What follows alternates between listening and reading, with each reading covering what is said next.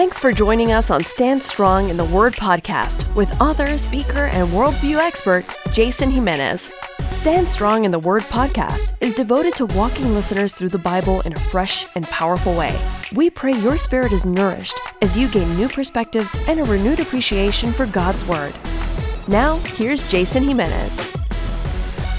What's up, my friends? So thankful that you're tuning into another episode here on Stand Strong in the Word podcast. Jason Jimenez here, as always, and I am thrilled to be with you, and I cannot wait to get into the topic at hand on today's podcast. This is podcast 88, and the title is Jesus' Triumphal Entry into Jerusalem. That's right, this is Palm Sunday. So if you've missed any previous podcast, as always, you can go to standstrongministries.org, click on podcast. All the archives are there for you with our study notes. And I just want to say a shout out to people who have been sending in comments, who have been sending us emails, thanking us for what this podcast is doing in your life. I absolutely love hearing that. I love the time that I have to study, to prepare for this, knowing that we are reaching the world literally with the gospel of Jesus Christ. And just thrilled also as the podcast continues to grow internationally, how many of you are taking the podcast in the notes and you're using it in your church groups, getting people to learn more about Jesus? Because I remember going back a few years ago when I started to actually study chronologically the life of Jesus through Matthew, Mark, Luke, and John, and just sharing that with my friends, even people in full-time ministry, pastors and writers and speakers. And a lot of them, quite frankly, told me they have never really taken the time to learn in the chronological order of Jesus's ministry. And they said, man, just let us know when that starts coming out. So fast forward now, podcast 88 today, and we're almost there. We're almost through the life of Jesus, hard to believe. And right now, currently in my devotion life, I'm just finishing up the upper room. So I can't wait to even explore those teachings with you when that time comes. So just want you guys to know, as I pray, as I prepare, plan, and we put these things together, that we are just considering where you're at in life, in your relationships with other people, the ministry that God has called you to do, the mandates that we have as followers of Jesus Christ, and want you to know that we pray for this time, and we pray that it will be an enriching time for you. So if you have any prayer requests, if God has called you to do a specific thing in life and you're nervous or you're scared or you're worried, man, drop us a note. Let us know what you're going through in life, how we can pray for you, or even how this podcast has ministered to you, maybe through a difficult time. info@standstrongministries.org. You can always find me on Twitter, Instagram, and Facebook at Jason P. Jimenez, or you can go to Stand Strong Ministries page, like us there, and also share this podcast to other people. We greatly appreciate that. So with that being said, we're now going to be looking at Matthew 21, 1 through 11, Mark 11, 1 through 11, Luke 19, 29 through 44, and John 12, 12 through 19, and getting insight into this one big narrative of how Palm Sunday unfolded in the gospel accounts. So in John 12, verse 12, it says, the next day, that is Palm Sunday, the large crowd, which again consists of common people that have been going into Jerusalem, that Jesus had been traveling with his disciples. And John writes here that they had come to the feast and they heard, meaning it was a word of mouth, so things were spreading that Jesus was coming to Jerusalem. Now, if you remember in the previous podcast, they were waiting for Jesus to be there. And remember, at that particular time before Palm Sunday, people were offering certain sacrifices and cleansings before Passover, and they're anticipating Jesus coming there to be part of the cleansing. So now Jesus arrives here on Palm Sunday, and thousands of Jews flooded the streets in anticipation of his arrival. Now the crowds, remember, they consisted of Galilean Jews, according to John 12, verse 18, local Jews who had witnessed the resurrection of Lazarus in John 12, verse 17, and also the religious leaders in John chapter 12, verse 19. Now, one commentator says, quote, the Lord's Day, or Sunday, according to John 12, verse 1, the 10th day of the Jewish month Nisan, on which the Paschal lamb was set apart to be kept up until the 14th day of the same month, when the whole assembly of the congregation of Israel were to kill it in the evening, Exodus 12, verse 3, and also verse 6. Even so, from the day of this solemn entry into Jerusalem, Christ, our Passover, was virtually set apart to be sacrificed for us, according to 1 Corinthians chapter 5, verse 7, end quote. Now, Matthew 21, 1 through 6 says, "Now when they drew near to Jerusalem and came into Bethphage," which literally means the house of the unripe young figs near Bethany, "towards Mount of Olives, which is across from the Kidron Valley, then Jesus sent 2 disciples, saying to them, 'Go into the village in front of you, and immediately you will find a donkey tied and a colt with her. Untie them and bring them to me. If anyone says anything to you, you shall say to them, the Lord needs them, and will send them at once.' This took place to fulfill what was spoken by the prophet, saying, 'Say to the daughter of Zion, Behold, your king is coming to you, humble and mounted on a colt, and a donkey, the fall of a beast of burden.'" Now, this action of Jesus riding into Jerusalem on a donkey was a prophetic fulfillment of the Messiah, according to Zechariah chapter 9, verse 9, and also Isaiah 62, verse 11. It was a proclamation that Jesus is the righteous Davidic Messiah. This phrase, daughter of Zion, is a reference to the inhabitants of Israel, according to Psalm 9, verse 14, and Isaiah 1, verse 8. So now, when you put it yourself in the setting and understand the text, during the Passover, remember, there was hopes of redemption and one of deliverance with the Jews, not just looking back in the past of how God delivered his people, but it was also amplified of the anticipation of the Messiah coming to deliver them, not just from the Roman oppression, but establishing his kingdom among his people. However, the king mentioned in Zechariah isn't riding on a horse, not depicting a warrior or conqueror, if you notice, but rather one on a donkey, which depicts peace and humility. So remember, they're still anticipating Jesus coming almost like on a horse, and he's going to establish his kingdom. This is it. He's coming back into Jerusalem. He's going to clean house.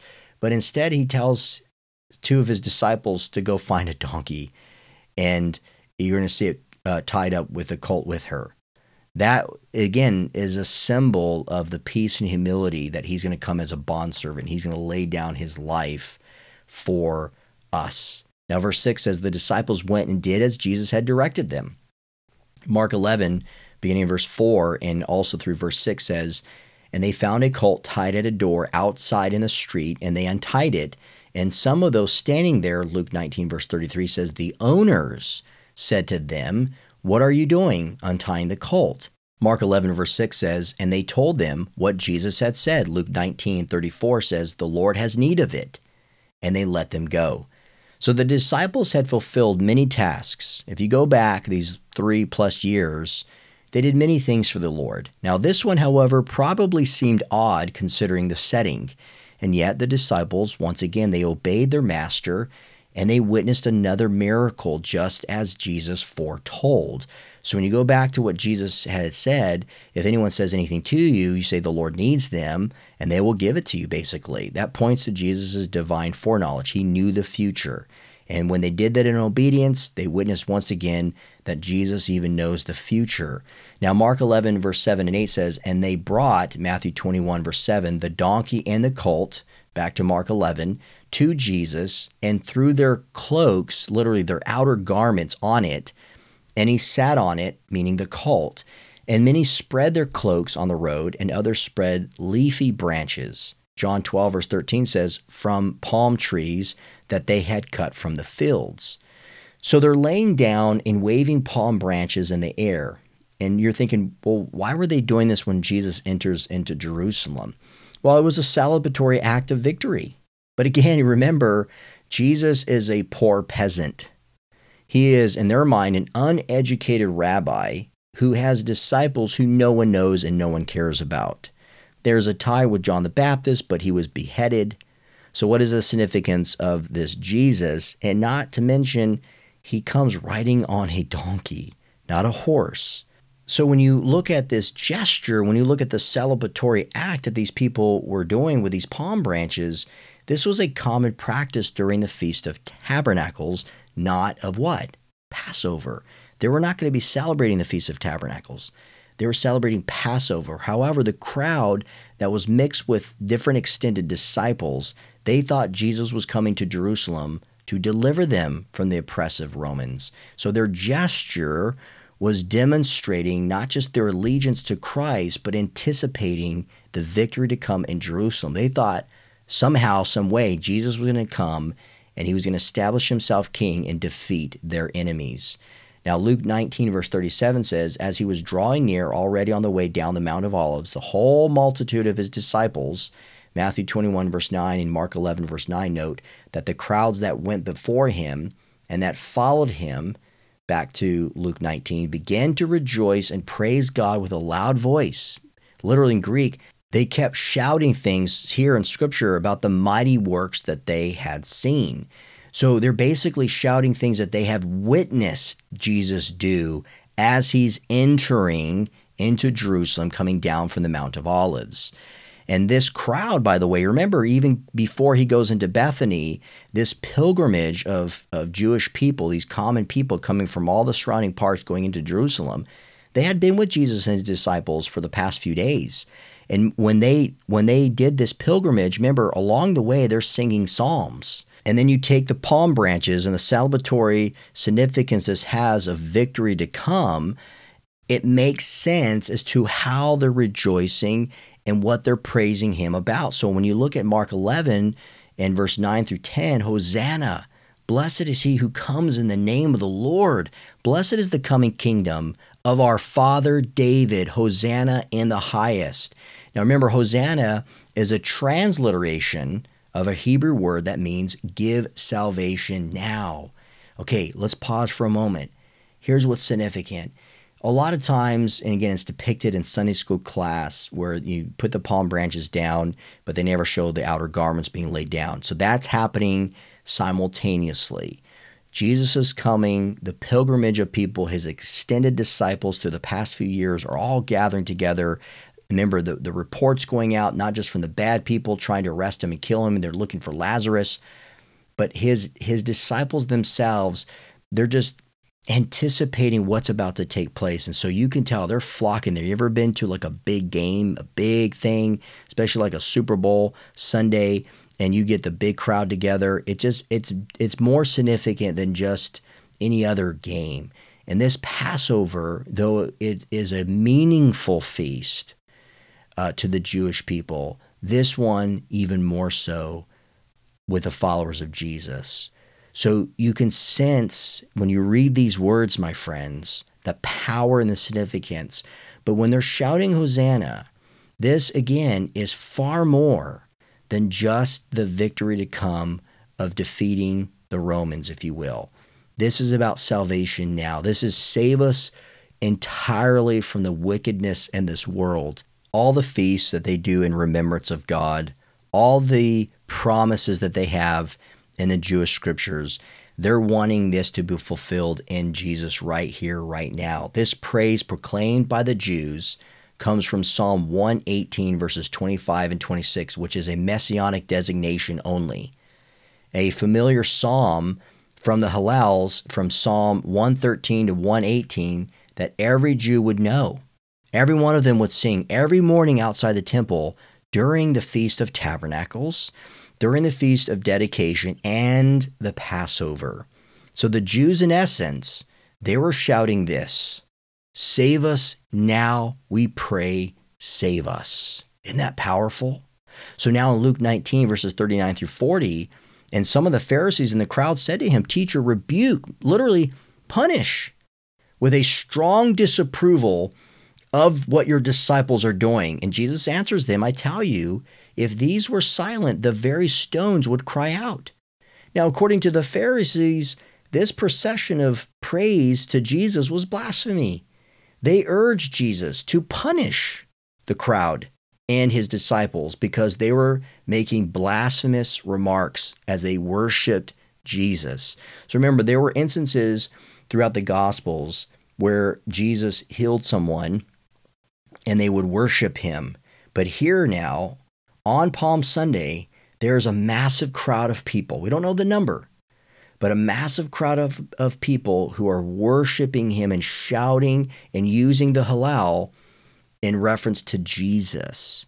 Now, this phrase here that Jesus says, the stones would cry out, is an acknowledgement on Jesus's part saying that he is worthy of this worship. And he's alluding to Habakkuk chapter 2, verse 11. One commentary writes, all history had pointed toward this single spectacular event when the Messiah publicly presented himself to the nation. And God desired that this fact be acknowledged. That is the power of this moment. All of it's bearing witness from what the prophets have said beforehand to this very point. Luke 19, 41 through 44, and when he drew near and saw the city, he wept over it, saying, would that you, even you, had known on this day the things that make for peace, but now they are hidden from your eyes. So as the crowd shouted, Hosanna, as they shouted in exaltation, what was Jesus doing? He was weeping over the people. Now, what's also significant, and you have to bear this in mind as you're looking through this account, it's always going back to the prophets. So even Jesus weeping over the city, that's reflective of Jeremiah, the prophet. Now, Jesus knew many would turn against him. You go back to Luke 23, verse 21. And that Jerusalem would one day face destruction as you go to the Olivet Discourse, as he prophesied that will come. Remember, in AD 70, it will. The Romans will come in there and they'll destroy the city. They'll destroy the temple. And on two other occasions, when you go back to Scripture, remember, Jesus wept over Jerusalem in Luke 13, verse 34, Matthew 23, verse 37. So there were several times when Jesus, as he is in Jerusalem or he's about to leave Jerusalem, he weeps over them. Now, this phrase, had known on this day, this is another significant reference that goes back to probably one of the most profound prophetic utterances that are recorded for us, and it is in the book of Daniel, particularly Daniel chapter 9, verse 25. There is a prophetic timetable of 490 years that was given to Israel. And the countdown began when the restoration of the temple began on March 5th, 444 BC. Now you say, well, why is that significant? Well, what happened was the Persian king, Artaxerxes, remember, he permitted who? Nehemiah. So now we're looking at another Old Testament book. Nehemiah and his people were granted permission by the Persian king Artaxerxes to rebuild the temple. Now, the first fulfillment would be the arrival of the Anointed One, when Jesus Christ, the Messiah, 483 years from that decree, he would come in on a donkey into Jerusalem. Now, I want to read for you what Mark Hitchcock, in his The Complete Book of Bible Prophecy, has to say about the significance of this prophecy. He writes, from the time the countdown began until the coming of Messiah, the Anointed One, will be 69 sets of 7, that's 7 plus 62, or 483 years. This exact period of time, which is 173,880 days, is the precise number of days that elapsed from March 5th, 444 BC, until March 30th, AD 33, the day that Jesus rode into Jerusalem from the triumphal entry, end quote. So you see the precision, the exactness. You talk about all the prophecies that Jesus had fulfilled in his first advent. This, my friends, is so precise. The exact date. Now, some people do debate whether it was, March 5th, 444 BC, or to March 30th, AD 33, and maybe it's a few days off. But we know 173,880 days from when Nehemiah was given the edict that they can start rebuilding the temple. It would be 483 years from that point to when Jesus, the Messiah, would come into Jerusalem, and he would be the ultimate sacrifice given for the people of Israel and for the world. Now back to Luke 19, verse 43, where it says, for the days will come upon you when your enemies will set up a barricade, meaning a siege wall around you, and surround you and hem you in on every side. Verse 44, and tear you down to the ground, you and your children within you, and they will not leave one stone upon another in you, because you did not know the time of your visitation. Now the details of this invasion, this would come by the hands of Titus, as I was mentioning earlier, in AD 70. So Jesus is prophesying now of things to come as he's fulfilling the prophecy of Daniel and Nehemiah. Now, here's what's interesting, because when you look at the account of what Jesus gives here, you can kind of be dismissive or just breeze past it and not look at history to actually see what Jesus was saying, because he gives great detail with what the Romans are going to do in AD 70, and that's precisely what they did. When you look at the invasion in AD 70, what the Romans did was they did surround the city of Jerusalem. Then what they did was they cut off their water supply so that Jews would slowly die of dehydration. And after a period of time, matter of fact, it was several months later, then it was the Romans who invaded Jerusalem and brutally murdered hundreds of thousands of Jews. Most of the survivors became slaves or were used in gladiatorial games. I mean, so when you think about the atrocity to come, it puts things in perspective. And that's why, in one sense, Jesus was weeping. He was weeping right then and there because he was about to give up his life. And the current Jews, the current status of the people of Israel, were rejecting him, even though you had a remnant of all these people who were crying out, Hosanna. And we do know that some of them, not even a week later, were wanting Jesus to be crucified. So Jesus, it's an understatement to say that he was very emotional about this. So when he says here, the time of your visitation, he's saying that the judgment will fall upon you Jews decades later because you rejected me right here and right now. That is very, very sad. Mark 11, verse 11, and Jesus then enters Jerusalem and he goes into the temple. In the Greek, it's Heron, the temple precincts. And when he had looked around, literally, he surveyed, he inspected in a judicial way. So he's judging what he's witnessing. And he looks around at everything. And as it was already getting late, meaning it was after sunset, he went out to Bethany with the 12. So after arriving into Jerusalem, Jesus went into the temple premises, not the sanctuary, because that's what it says in the Greek here, and he inspects the condition of the temple. Again, we have to pause, because right here in Mark 11, verse 11, is another prophetic incident.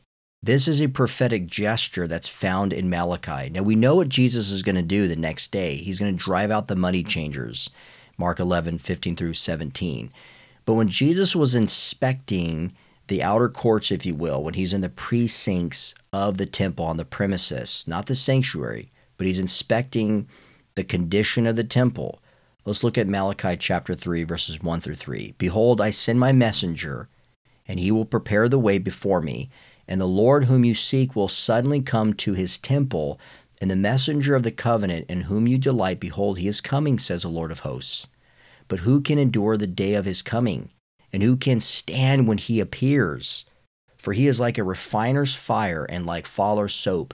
He will sit as a refiner and purifier of silver, and he will purify the sons of Levi and refine them like gold and silver, and they will bring offerings in righteousness to the Lord, end quote. This is anticipating the ultimate refining that Jesus will have on his earth, and that will affect every one of us. Not just the Jews, but also the Gentiles. Not just the temple, but the world.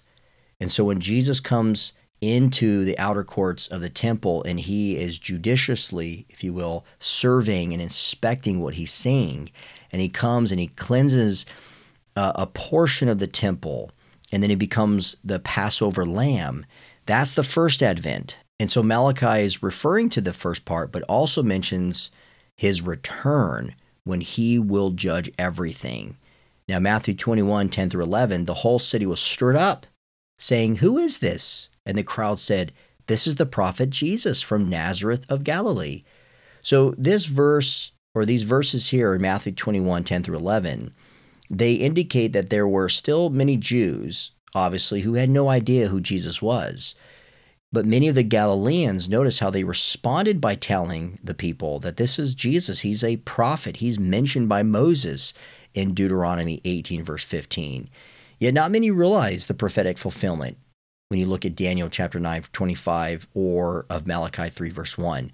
So again, I think this is insightful because to some degree we see Jews, many of course, are illiterate, but many also educated. But not all of them knew the messianic prophecies. They knew some, but not all of them. And so here in John 12, 16 through 19, his disciples did not understand these things at first, but when Jesus was glorified, then they remembered that these things had been written about him and had been done to him. I like this, and John often did this, right? When he looks back and provides commentary while he's giving the accounts of Jesus and his teaching, he mentions that there was a lack of understanding that even then the disciples had of the prophetic significance of Jesus when he came into Jerusalem at that time on a donkey. And verse 17 says, the crowd that had been with him when he called Lazarus out of the tomb and raised him from the dead continued to bear witness. The reason why the crowd went to meet him was that they heard he had done this sign. So the message of resurrection was spreading throughout the city.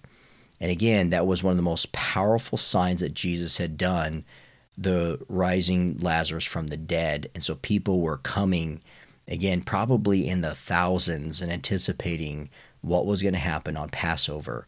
Verse 19, so the Pharisees said to one another, you see that you are gaining nothing? Look, the world has gone after him. I mean, the irony of this whole thing is no matter what the Pharisees, no matter what the Sanhedrin trying to do to try to arrest Jesus, to have he and Lazarus arrested or murdered, it just got worse. It just seemed to become an impossible task. And the more that they tried to turn down the people and shut them up and tell Jesus to punish the crowds, the more they were praising him and calling him the prophet, calling him the Messiah. So there you have it, my friends. That is Palm Sunday in a nutshell. So hopefully you got to see some greater insight in the text. And the takeaway for me, and I hope it is for you, was Jesus is the Messiah. You cannot write about this in a fictitious way. Jesus was not only a historical individual who will come back one day, but when you look at all these prophets that we looked at, he was fulfilling them on Palm Sunday. So I pray that this has been a blessing to you. Thank you guys for listening. And until next time, keep standing strong, my friend. For more information on Jason Jimenez and Stand Strong Ministries, visit us at standstrongministries.org. Thank you for listening, and keep standing strong in the Word of God.